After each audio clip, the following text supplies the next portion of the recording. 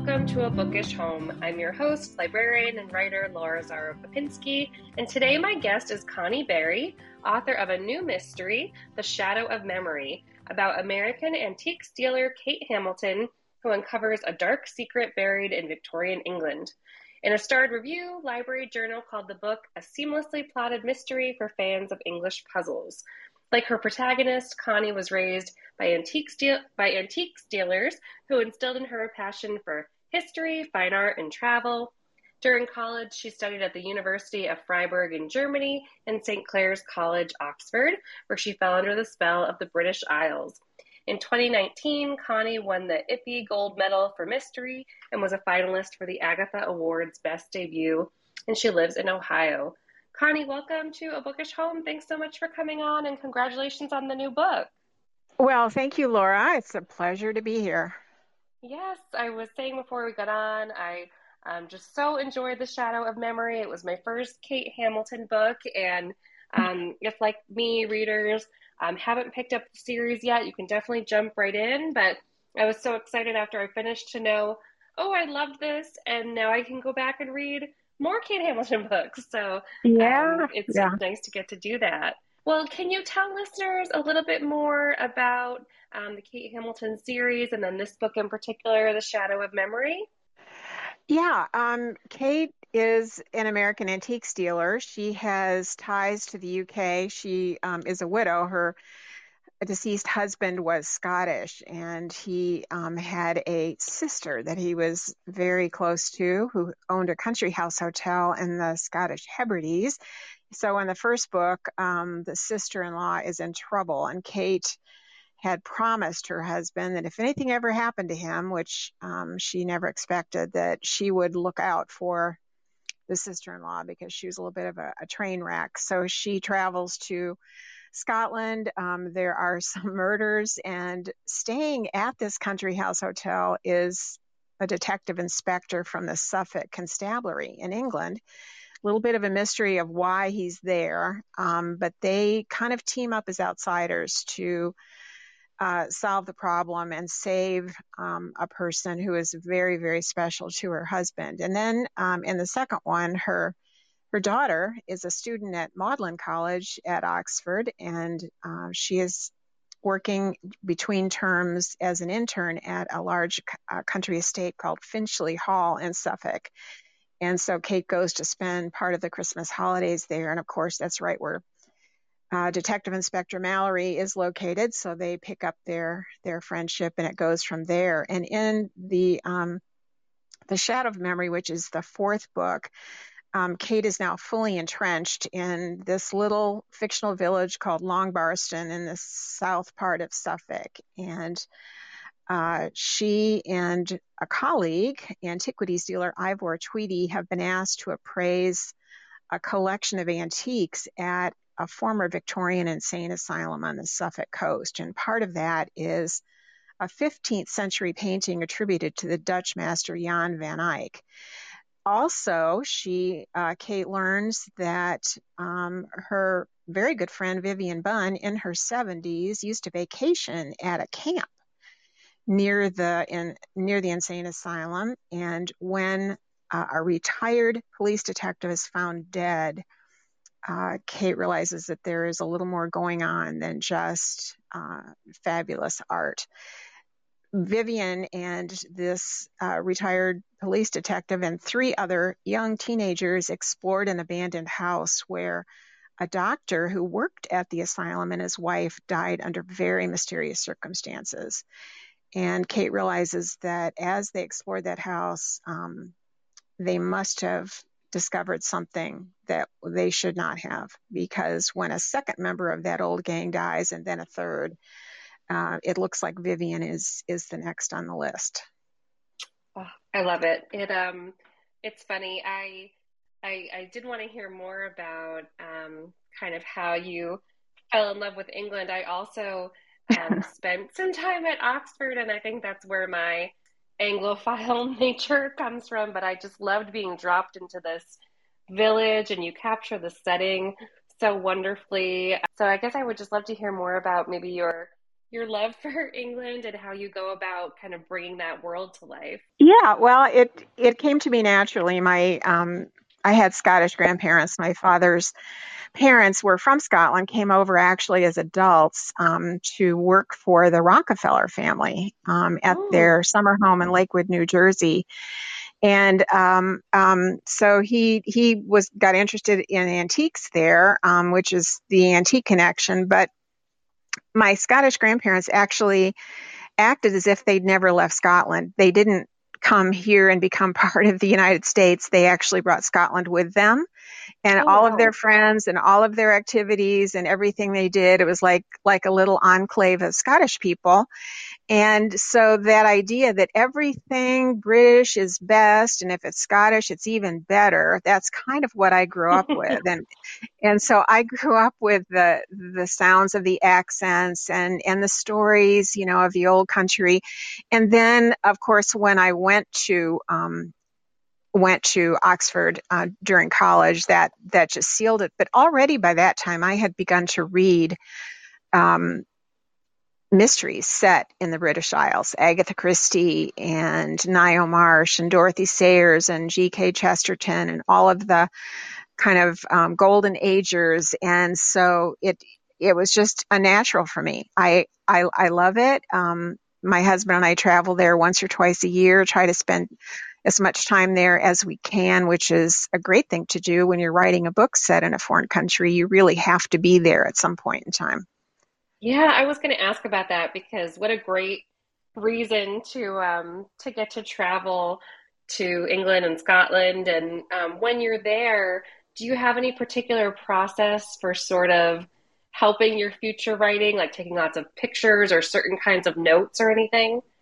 I I do both. I take lots and lots of pictures. If I see something that looks interesting that might be part of a setting, I will take that picture. I also always carry a little notebook in my purse and I jot things down. And actually, a lot of what I jot down are things I hear people say that are interesting or unusual to me, kind of a way of saying something that we might not say in the United States.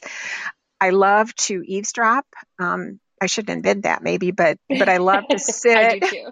in a restaurant or a cafe or somewhere and just listen to conversations that people have. And I think that's a great way to understand how British people look at things. There are differences. They always say we're two countries divided by a common language, but there are a lot of differences between British culture and American culture and the way people approach life, what they think is funny, what they will say, what they won't say. And so just being quiet and listening is wonderful. As you're writing, because as a reader, it's very comforting for me to, travel in my mind to Yes, yes. England. Does it feel that way as a writer? And I'm wondering if you were writing this book maybe at like the height of the pandemic. You're exactly right. And on both counts, because yes, I was writing it during COVID, but it was really an escape for me. We couldn't go anywhere. I went to the grocery store. I went places I absolutely had to go, but, we're even going out to eat for a while. And it was a great comfort. I loved in the morning, getting my cup of coffee, going to my computer and just going to Long Barston and Suffolk. And I'm glad to hear people say that, reading the book, they kind of feel like they're taking an armchair travel because I love to create that world that I see in my mind. It's, I'm very visual when I'm writing and I'm picturing things and I'm looking around and seeing what, where the light comes from, for example, what is the source of the light? What do the buildings look like? What do the people's faces look like when they're talking? Well, I would love to hear because I thought the mystery was so well done and kept me guessing the whole time. I would love to hear your approach for crafting a mystery and plotting it. Mm, that's a good question. I do plot them out, not in detail, but in broad outlines. Um, and I have a little tool that I kind of use for that. It's called the plot clock. And I'm trying to think of who it, it's something anybody can use. It's online. But that is just a starting point because it never ends up to be what I think. There always are changes that are made as I go through. And so I'm kind of in the middle between what they call a plotter and what they call a pantser, kind of a plotzer. Um, so a lot of unexpected things happen as I'm writing or as I'm going through the revision process. But I also keep track of my scenes and my chapters, and that way I can go back and I can kind of refresh my memory about exactly where something happened. And I always try to think of proportions, that you want the pacing to be good. You can't, stay in one spot for a very long time. You have to keep things moving, things changing, new revelations, that sends the mystery off in a unexpected direction. So that's kind of the kind of story that I like to read. And so that's the kind of story that I try to write. As you're writing, I would imagine there's a lot to keep straight. Do you have note cards all over the room or a whole notebook filled with, all the different bits and pieces, or how do you keep track of it all? Well, my main way of keeping track of things is the kind of a spreadsheet that I was just talking about, where I have um, columns, and one is the date, the day, the chapter, the scene, the people involved, where it takes place, what basically happens, and then how many pages. And that is how I keep track. But yeah, I have a notebook for every book I write. And in the notebook, I have all kinds of information, things I've, found online, research, character sketches, just, anything I can think of. And I've got it divided into tabs. And my notebooks are getting bigger as I write more books. I don't know why exactly. And I'm thinking that I should find a way to keep track of my research in my computer, but I haven't done that yet.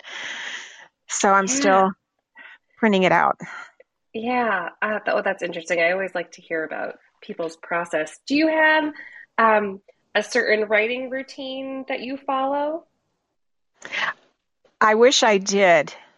I I would like to be one of these really super organized people who, gets up and they have a certain time of day when they always write and they have a word count. I'm just not made that way. I need a, a little bit of impetus. So the one thing that I always do is I begin my writing day by going back and revising what I wrote the previous day, just reading through it, making some improvements. And that kind of gets me back into the story. And then from that point, I can just kind of push forward. So I can't just jump in. And I know, I've heard writers say that they don't even write in chronological order. They might write the last scene and then they write one at the beginning. I could never do that.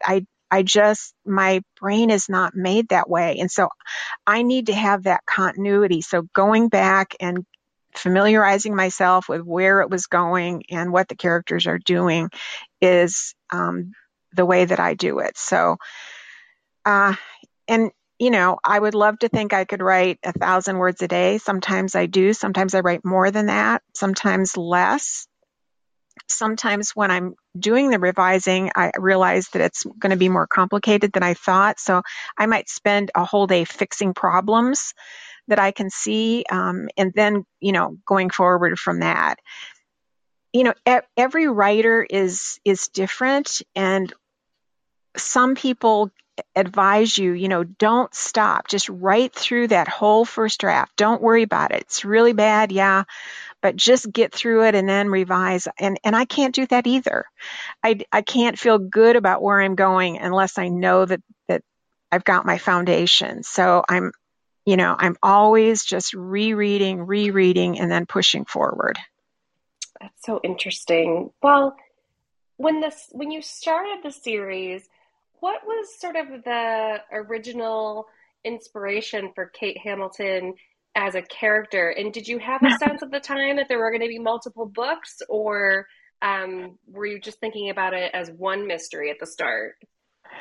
Well, I was certainly hoping that there would be more than one book. I write each book so that someone could pick it up and read it and feel that they could read that, and not have known any other books. But there are character arcs that kind of go, above the books. And yeah, so I wanted it to be a series, and I chose Kate. I didn't want to have a young, a young girl. I mean, the typical story is, the young girl leaves her small town, goes off to the big corporate world, gets shut down, maybe has a bad romance, goes back and starts working in her aunt's cheese shop, or, whatever it happens to be. And then, of course, there's a body. So I didn't want to do that. So I wanted to have a woman of a certain age. So Kate is in her mid 40s. As I said, she's a widow. Detective Inspector Tom Mallory, is a widower. His wife died of cancer, and both of them have children. There are mothers involved, so there are family members involved, and then there are friends involved too. So there's like a little cast of characters that kind of carry on from book to book. But Kate is an antique stealer. Her parents were, and just, funnily enough, that was my story as well. Um, so my parents were high-end antique stealers. My dad was also an electronics engineer, so he was kind of a scientist as well. But growing up on the Rockefeller estate, one of the things that just captured his imagination as a boy was seeing their collection of Asian antiques and antiquities, and he just fell in love with that. He always that was always his favorite, the Asian antiques and antiquities. Um, and I think it was the grandson of the old John D. Rockefeller who actually became very famous for his collection of antiques, Asian antiques and antiquities. I believe they're in museums. But that was kind of the impetus for it. That's the world that I grew up in. So they say, write what you know. That's what I know. But they also say, write what you love. And so I combined the two and wrote An American Antique Stealer in the UK. Well, as soon as I heard that it was England plus antiques, I was sold because I love antiques too, and just that was a fun bonus to have that be part of the mysteries as well. Well, I'm curious if you are able to read in your genre while you're writing, or if that kind of messes with the mystery in your mind. I read constantly, and I read. I mean, I'm almost embarrassed to say it. I mean, fortunately, I'm in two book clubs, so I'm kind of forced to read things that I wouldn't ordinarily read, and I actually love doing that. But when I choose my own things to read, they're almost always mysteries set in the British Isles. That's just what I love. I almost can't get enough of it. So this summer, I've been reading some of the classics. Michael Gilbert's Small Bone Deceased um, is just a wonderful book. And I'm right now reading The Widow of Bath, I'm sorry, by Lorac, who is a female writer writing in the 50s, and that is good. I've also read, I just got finished reading Ellie Griffiths' new book, The Locked Room. That was wonderful. Love all of her writing. I've read, there's a brand new debut novelist, Christopher Wang. He's written a book. Oh, what is it called? Oh, A Gentleman's Murder? Yes, A Gentleman's Oh, Murder. Yeah, cool. that was so fun. And then I've read a couple of things by Susan Hill. I don't know if you know her. A lot of people in the No. States don't know her. She's a wonderful writer, and she has several series going. One is a police procedural, the Simon Surreyler series. So I just read the latest in that. And then she also has some kind of a little paranormal, and one is called The Small Hand. And she just, everything she does just done so well. So I've had a wonderful time reading. Oh, that's wonderful. I feel like I have a nice mystery reading list now, and listeners will too. I'll definitely link to all of those. Well, one of my last questions, I'm curious if you have any advice for maybe any aspiring mystery writers listening. I do. One of the things that I appreciate is the fact that I was welcomed into the mystery writing community, and I was helped and given advice and friendship and encouragement. And so I like to do that for new writers. And one of the ways I do that is I participate in what they call a fantasy agent programs. MWA has it, and also Sisters in Crime, where you look at maybe 30 to 50 pages of someone who is just writing a novel, and then you kind of give them feedback. And I would honestly say that the thing that I see, two things actually, that I see in new writers is, one, they don't take the time to set the scene. The reader has to be drawn into the scene. You don't want to give them everything, but you want to give them enough, just brushstrokes, so that they can picture the scene for themselves. And Hmm. that is something that I almost always see in brand new writers, is that they're so concerned about the plot and the character that they miss that third part. It's like the three legs of a stool: plot, character, and setting. And the other thing is that there are just some simple things that have to do with craft. And new writers often don't take the time to learn craft. They make the mistakes, and I have to tell you, I made them too when I first started writing. Even though I have a master's degree in English and had read literally thousands of books, I did not know how to write a mystery, and I didn't take the time to learn craft. And so I would say you can save yourself a lot of time if you take that time. And one of the books I always recommend is called Don't Sabotage Your Submission. And it is a little older book, but it is so valuable. It's by Chris Reardon, Roerdan, Chris Reardon. She was an editor. There are two iterations. One is Don't Murder Your Manuscript, and then she did some revision and called it Don't Sabotage Your Submission. But some really simple things that are just so helpful. That's so helpful to hear, and it's nice to kind of get. I'm sure for whoever you're reading their manuscript and everything, I'm sure it's just so nice to get that feedback. And I always love hearing about authors really just being so generous with other writers, which it sounds like you are. Well, I really hope that listeners go pick up The Shadow of Memory and the other Kate Hamilton books. I hope librarians order it for their libraries if they don't have it already. And I just so enjoyed the book. I'm excited to keep going with this character and these mysteries and keep traveling to England, in my mind. So, Yeah. yeah. Well, thank you so much for coming on. It was really wonderful getting to chat with you. Well, thank you, Laura. It was delightful, and yes, thanks so much for the opportunity. For links to all of the books mentioned on this week's episode, you can visit abookishhome.com, and there you'll also find a link to our new online bookshop. A Bookish Home has teamed up with the new organization bookshop.org, which supports independent bookstores. And if you'd like, you can browse books by authors who have been guests on A Bookish Home. I'm also sharing there all of the books mentioned on the podcast, books I've been reading lately, and other recommendations. It's a really wonderful site to browse and look through books, and if you make a purchase, it supports A Bookish Home and independent bookstores, so it's a win-win. So if you want to check that out directly, it's bookshop.org/shop/A Bookish Home, and you'll also find that at abookishhome.com. If you are enjoying the show, I hope you take a minute to subscribe and also rate and review in iTunes or wherever you get your podcasts. And if you enjoyed this episode, I would encourage you to share it on social media to help other people find the show and this episode. Thanks for listening, everyone, and happy reading.